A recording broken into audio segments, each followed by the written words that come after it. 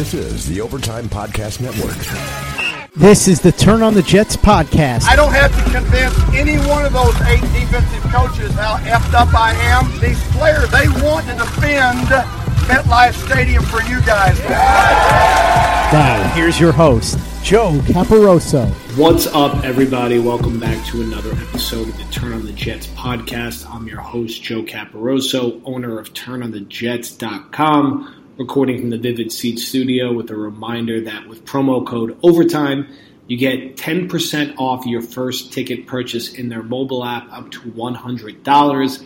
Again, that is promo code OVERTIME. And if you do happen to use those tickets to go out to Jets Cowboys next week, our friends at Game Day Tailgate Experience are going to have a free tailgate set up out in Secaucus that features former Jet Tony Richardson, all-you-can-eat buffet, cash bar, live music, games, giveaways, and more. We will share out the links with more info on our social, but that's Game Day Tailgate Experience for Jets Cowboys. Sign up now, and you can get into the tailgate for free. Today, we are going to talk with Dan Eason of our very own TurnOnTheJets.com about adjustments the New York Jets can and should make over their bye week and what they can learn from other teams who are finding a way to compete and win in less than optimal situations. As usual, we'll go for about 20 or 25 minutes or so. As of the recording of this podcast, we still do not know if Sam Darnold is going to play this Sunday. I would still say it is unlikely. He did practice today on Wednesday, but has not been cleared for contact yet. Could be the kind of thing where it's not a decision that's made until game time on Sunday. Which could be interesting, but I would still say it seems more likely he comes back against Dallas. C.J. Mosley, Jordan Jenkins not looking like they're on track to play this week, while Quinnen Williams is expected back along with Demaryius Thomas. Dan, before we dive into all this good stuff, how you been? How you doing? I'm doing all right. You know, it's been a wild season. I think it's been a roller coaster, even though it's only been about 4 weeks, so I think it's been a little tumultuous on Jets Twitter, and it's been fun, but it's also been a mix of frustrating dealing with all that's come out of that from the fans and even from like team accounts and player accounts. So it's been an interesting season so far. I would say interesting and tumultuous have been the best ways to describe it so far. So much has happened already, and not most of it positive. Right. Unfortunately, a win would be nice, a win sooner rather than later. The Jets, look, they've been dealing with a lot. Now, despite that, they really have not competed the past 2 weeks. It kind of felt like they just came out against New England and laid down, and that game was over in 2 seconds. It was kind of similar against Cleveland. Against Philly, with or without Darnold, and let's assume if they have Darnold, he's not going to really be fully 100% right away as he's working himself back into shape, maybe more of the version he was against Buffalo. Quarterback aside, what other adjustments could this team make coming out of the bye week? How can they change what flatly didn't work the first 3 weeks of the season? Because we saw roughly the same offensive game plan, candidly, with Darnold, Simeon, and Luke Falk, despite their varying talent and experience levels. What needs to change regardless of who is playing quarterback for the Jets coming out of the bye week? Well, you heard they mention, Adam Gase mentioned potential changes to the offensive line. He mentioned that he could do a little bit more with how he conducts the offense and all of that. And I think those are all relevant. But I think the changes along the offensive line are equal part dangerous and potentially beneficial, because their alternatives are either extremely young or somewhat inexperienced. I think the change at center is really the one that makes the most sense, given that Harrison's had time with the starters before. They have some kind of camaraderie with him already, especially with Darnold long term. Beyond next, on Sunday, if they do plan to make that kind of change, Darnold's already familiar with him. There won't be any process in terms of added time to get familiar. So that change makes the most sense to me. Any other changes would be honestly kind of big risks. Particularly if Darnold does come back. I mean, it's already a risk with him behind that line. But I think without them having taken time to practice during the bye week with, potential offensive line changes and now coming back to just having a regular practice week, I think making any significant changes could be risky. Although it has seemed like it's needed, but I think they should kind of hope that the veterans on that line could have a little more pride in their play and improve. But yeah, without that happening, they could be in trouble. Obviously, I think beyond that, they could try to do as much as they can to make up for that. I think there are things that other teams do with kind of average to below average offensive lines that mask that.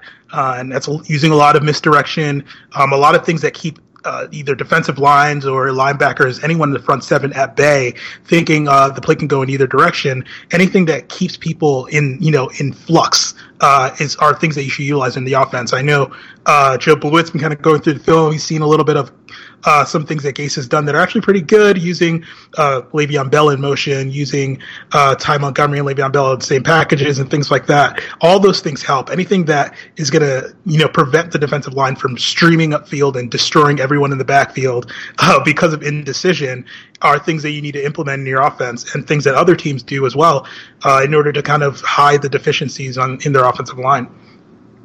From a personnel shifting perspective, there's not too much they can do. I do think Jonathan Harrison is a potential upgrade over Khalil based on his experience with this unit and just how poor Khalil has played.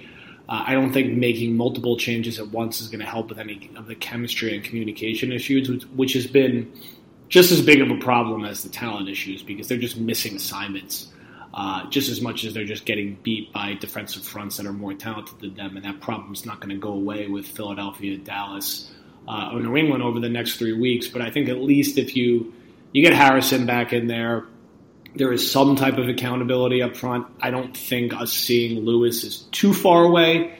I think Udoga is probably a little further away than most fans think, so I'm not really banking on him starting anytime soon. But I do hope that with this many veterans and with an offensive line coach in Frank Pollock, who was pretty heralded coming in here, one of the few coaches that I think everyone was pretty excited about them hiring, they could clean up some of the communication issues that they had. And like you said, the Jets can be smart about how they utilize their running backs and tight ends. Life will definitely get a little easier when Chris Herndon is back in helping whoever is playing quarterback. And when you get Darnold back, moving the pocket, using RPOs, taking advantage of his athleticism and mobility.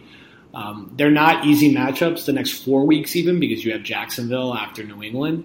But the Jets are going to have to find a better way than what they did against Cleveland and New England. I think they clearly tried a few more things against New England, but the communication just isn't there. And that was an issue actually on both sides of the football against New England. When we look, and we talked about this briefly on Twitter, when you look around the league, two teams kind of stick out in terms of being able to compete or manufacture some form of competitiveness with less than optimal quarterback situations. So Jacksonville has had to play a 6th-round rookie in Gardner Minshew. They're 2-2. They've been competitive even in their losses. Carolina with Kyle Allen, an undrafted free agent. He is in his second year with the team. Has put up a lot of points and won a couple games. Even Miami, who's awful, and I would say still been worse than the Jets, has been competitive into the third quarter of their recent games. And if it wasn't for a couple of ridiculous red zone fumbles, which falls into how awful they are, they really had a chance to be beating Dallas at the half on the road a few weeks ago. What are these teams doing, particularly Jacksonville and Carolina in particular, to show up every single week? Again, I didn't expect the Jets to beat Cleveland with a mix of Trevor Siemian or Luke Falk. I didn't expect them to beat New England with Luke Falk. I don't expect them to beat Philadelphia, candidly, either with Sam Darnold or Luke Falk. But there's a difference between not winning and a difference between competing and at least scoring a touchdown or two, which the Jets have one offensive touchdown this year. Adam Gase has 3 offensive touchdowns in his past 6 games, which is kind of mind-boggling. So what can the Jets learn from some of these other teams who are playing with quarterbacks who they did not expect to have to play? And I wouldn't say Jacksonville and Carolina have among the 2 or 3 best offensive lines in the league. I think they're better than the Jets units, but it's not like they have Dallas's offensive line out there. Right, yeah. Honestly, I think when we discussed it on Twitter a little bit, it's like some of it is like kind of a mystic, like a confusing mystery, because it is kind of like, hey, like these are regular human beings as well that go through emotions and understand like when things aren't in optimal situations, and yet they're just kind of performing at a different level. And part of it is definitely depth. I think the Jets obviously have had terrible depth issues from bad drafting in the past, and now it's kind of rearing its ugly head in like the worst time possible after spending so much money in free agency. I think a lot of it is also just veteran leadership and attitude, like I think you mentioned also on Twitter. I think the type of players that Joe Douglas seems to like to target, particularly when he was in Philadelphia, are the type of players that the Jets really need right now. Players that are, that know what it's like to win championships, players that know the work it requires to be a perennial postseason team. Those are the type of players that the Jets need right now. They have a few, but they don't really have, I feel like they don't really have enough to kind of influence things in a certain direction. I think you see it from Le'Veon Bell. A lot of people like raving. I think Brian Baldinger and also a lot of people, a lot of media members on Twitter are saying that Le'Veon Bell he's still Le'Veon Bell. He's working his tail off. He's going crazy every single week. Whether it's in pass protection or just trying to churn out yards behind a really bad offensive line, he's still going off every week, despite the numbers not showing that. And that's just because that's who he is. That's what he, was kind of born into, I guess, in the NFL and with the Steelers, is that kind of mindset, that kind of attitude for like a perennial playoff team. So he's not used to that. You can kind of tell that in their loss to the Browns earlier this year. You could see him on the sideline and he's emotional, like just from, the constant negativity that's going on the field. You can tell he's like not used to that. He doesn't want that to be the norm with him on the team. And the Jets just need more players like that. Unfortunately, players like CJ Mosley are on the field or are kind of out due to injury. They can still have their impact, in the locker room or on the practice field, but it's not the same when those players aren't on the field with you, during game day. And I think the Jets just need more of those type of players. I think, teams like the Jaguars, Calais Campbell, just guys that are the dogs that Jamal Adams was asking for from the front office. Those type of players, teams like the Jaguars have, where that's like the rock, that's the emotional rock of their team, and his voice kind of carries through, both like literally and figuratively, that entire locker room. So when someone like Jalen Ramsey is in like a crazy situation, and who knows like what the deal is with him, whether he's going to get traded or whether he's going to be on the team or not, they just kind of pick it up. And I feel like their locker room is even more special because it really reminds me of what was the former Super Bowl champion Seattle Seahawks locker room before, which was just pure chaos. Players fighting on the field, just kind of all sorts of rumors off the field, and every single week they dominated because it's just their mindset. Like they fight each other because they're just as much likely to fight the opponent because they want to be great. They don't want anybody getting in their way, sometimes even their own teammates. And that's just like that's another level. It's a completely different mindset, I think, than anything the Jets have seen in recent years. And that takes time to develop. A team like Jacksonville seems to have that. You see like Leonard Fournette fighting with an offensive lineman after a win, yelling at him. But I mean, that's just the mindset they have. That if that leads to them grinding out every week, and a guy like Gardner Minshew stepping in, and they have he has their full support, just like Blake Bortles did, just like every other quarterback they did. Like that makes it a special team because they kind of elevate their level to hide those kind of deficiencies, to hide everything else that may not be at the level they want it to be. And yeah, that I feel like that's just where the Jets need to kind of get to. And I know everybody hates the culture talk, but that kind of is it. You either have a team that's geared towards dealing with adversity, or you don't. Digging out of this hole that the Jets have put themselves in the past few years, it's going to be a process because a lot of people on this team don't have any experience winning at the NFL level. That's why all the talk about culture, unfortunately, is really just talk until they start winning and we start seeing more of it on the field. And I think for fans who think that, all right, the Jets, maybe they'll start 0-6 or 0-7, but then they're going to rip off 6-7 in a row. It's not as easy as just hitting a light switch, even when your opponents get easier. Losing forms habits, and the team will find a way to get down on itself faster if they're regularly losing. And I think we saw that against New England, and we saw that last year to an extent too. I think people forget the Jets were 3-3 last year, and a lot of us thought they had a real chance to beat Minnesota and be 4-3 and kind of stay in the mix all year. You lose that game, you lose Chicago, you have the ugly loss to Miami, and then the season's over, and you finish the year 1-8. They've had these prolonged stretches of losing that the current locker room or current crop of younger players, as much as we like them, haven't really been able to overcome. I mean, the reality is that Jamal Adams, Leonard Williams, Jordan Jenkins, some of the other younger guys that were drafted in this McCagnon era have no experience winning on the NFL. All they know is being on a terrible team whose season's over by late October every single year. That's what happens when you go 5-11, 5-11, and 4-12, and then start out 0-3. You have to find a way, and I think having a guy like Le'Veon Bell helps this, who gets that emotional on the sideline, a guy who's been to the playoffs every single year, who's used to being on a winning team where you need more of that around you. And that's why hopefully the sooner Darnold can get back, the better, because he still needs all these reps. He's only started 14 games.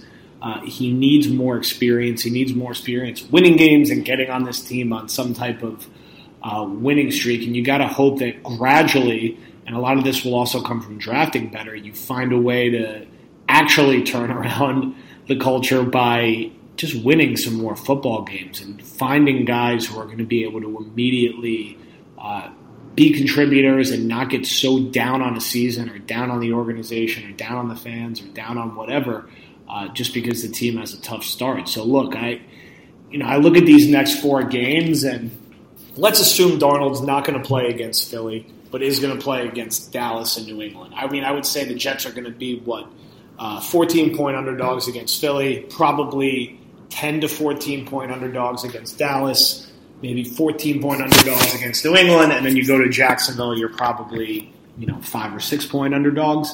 So it's an uphill climb, but you have to find a way to win 1 or 2 of these games to keep life into your season. Because yes, I know when after the first 7 games, they get to play Miami twice, they get to play Washington, they get to play Cincinnati, they get to play the Giants and Raiders. And those games on paper all look really winnable, although Oakland's 2-2, the Giants are 2-2.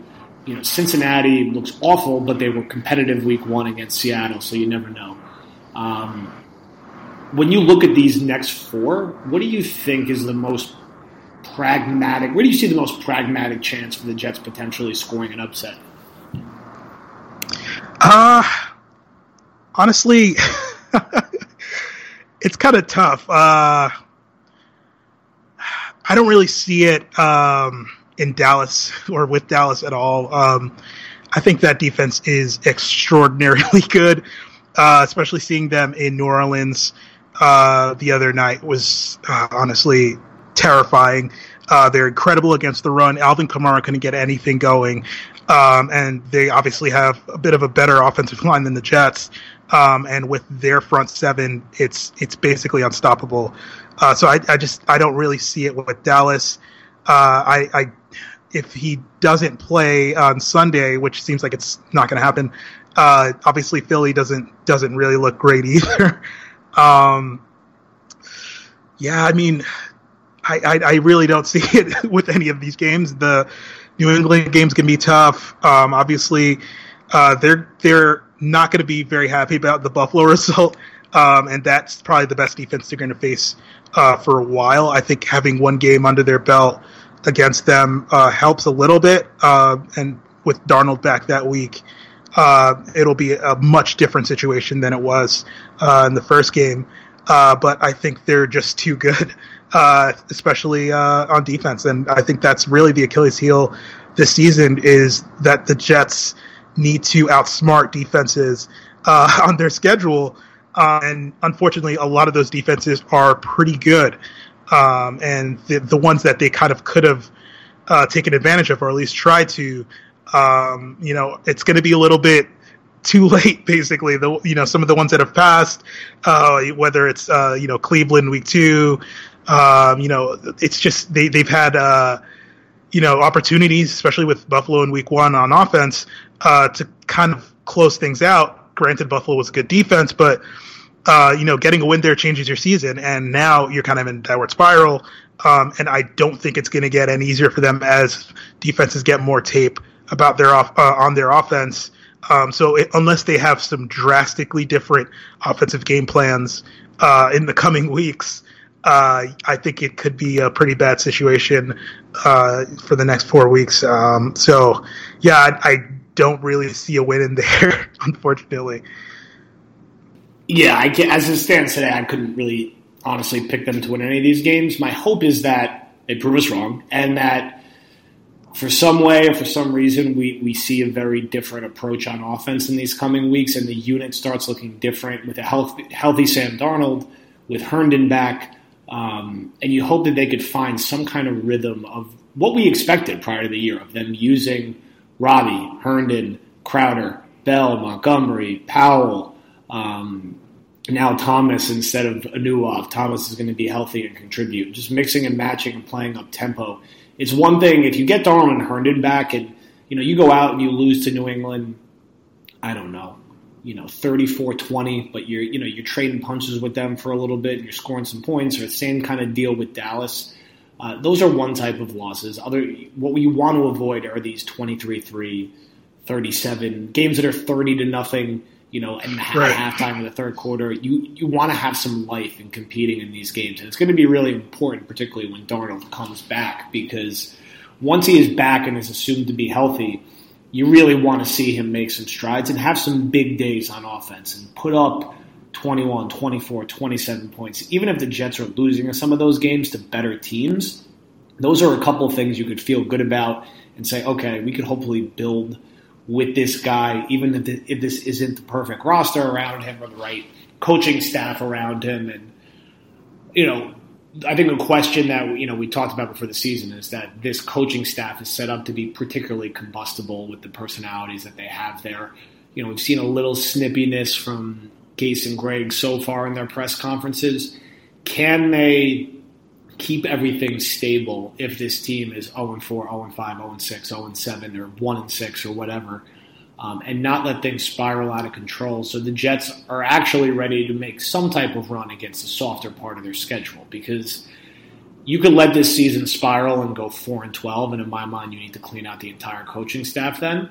Or even if they start, let's say they start 0-7, worst case scenario, can you, over those next 6 games, go 5-1, do something like that, and get yourself to 5-8, where you're not going to make the playoffs, but you've strung together enough wins where maybe you finish the season really close to 500 and a 7-9 team, when a lot of people thought you'd be 8-8 or 9-7 or 7-9 this year.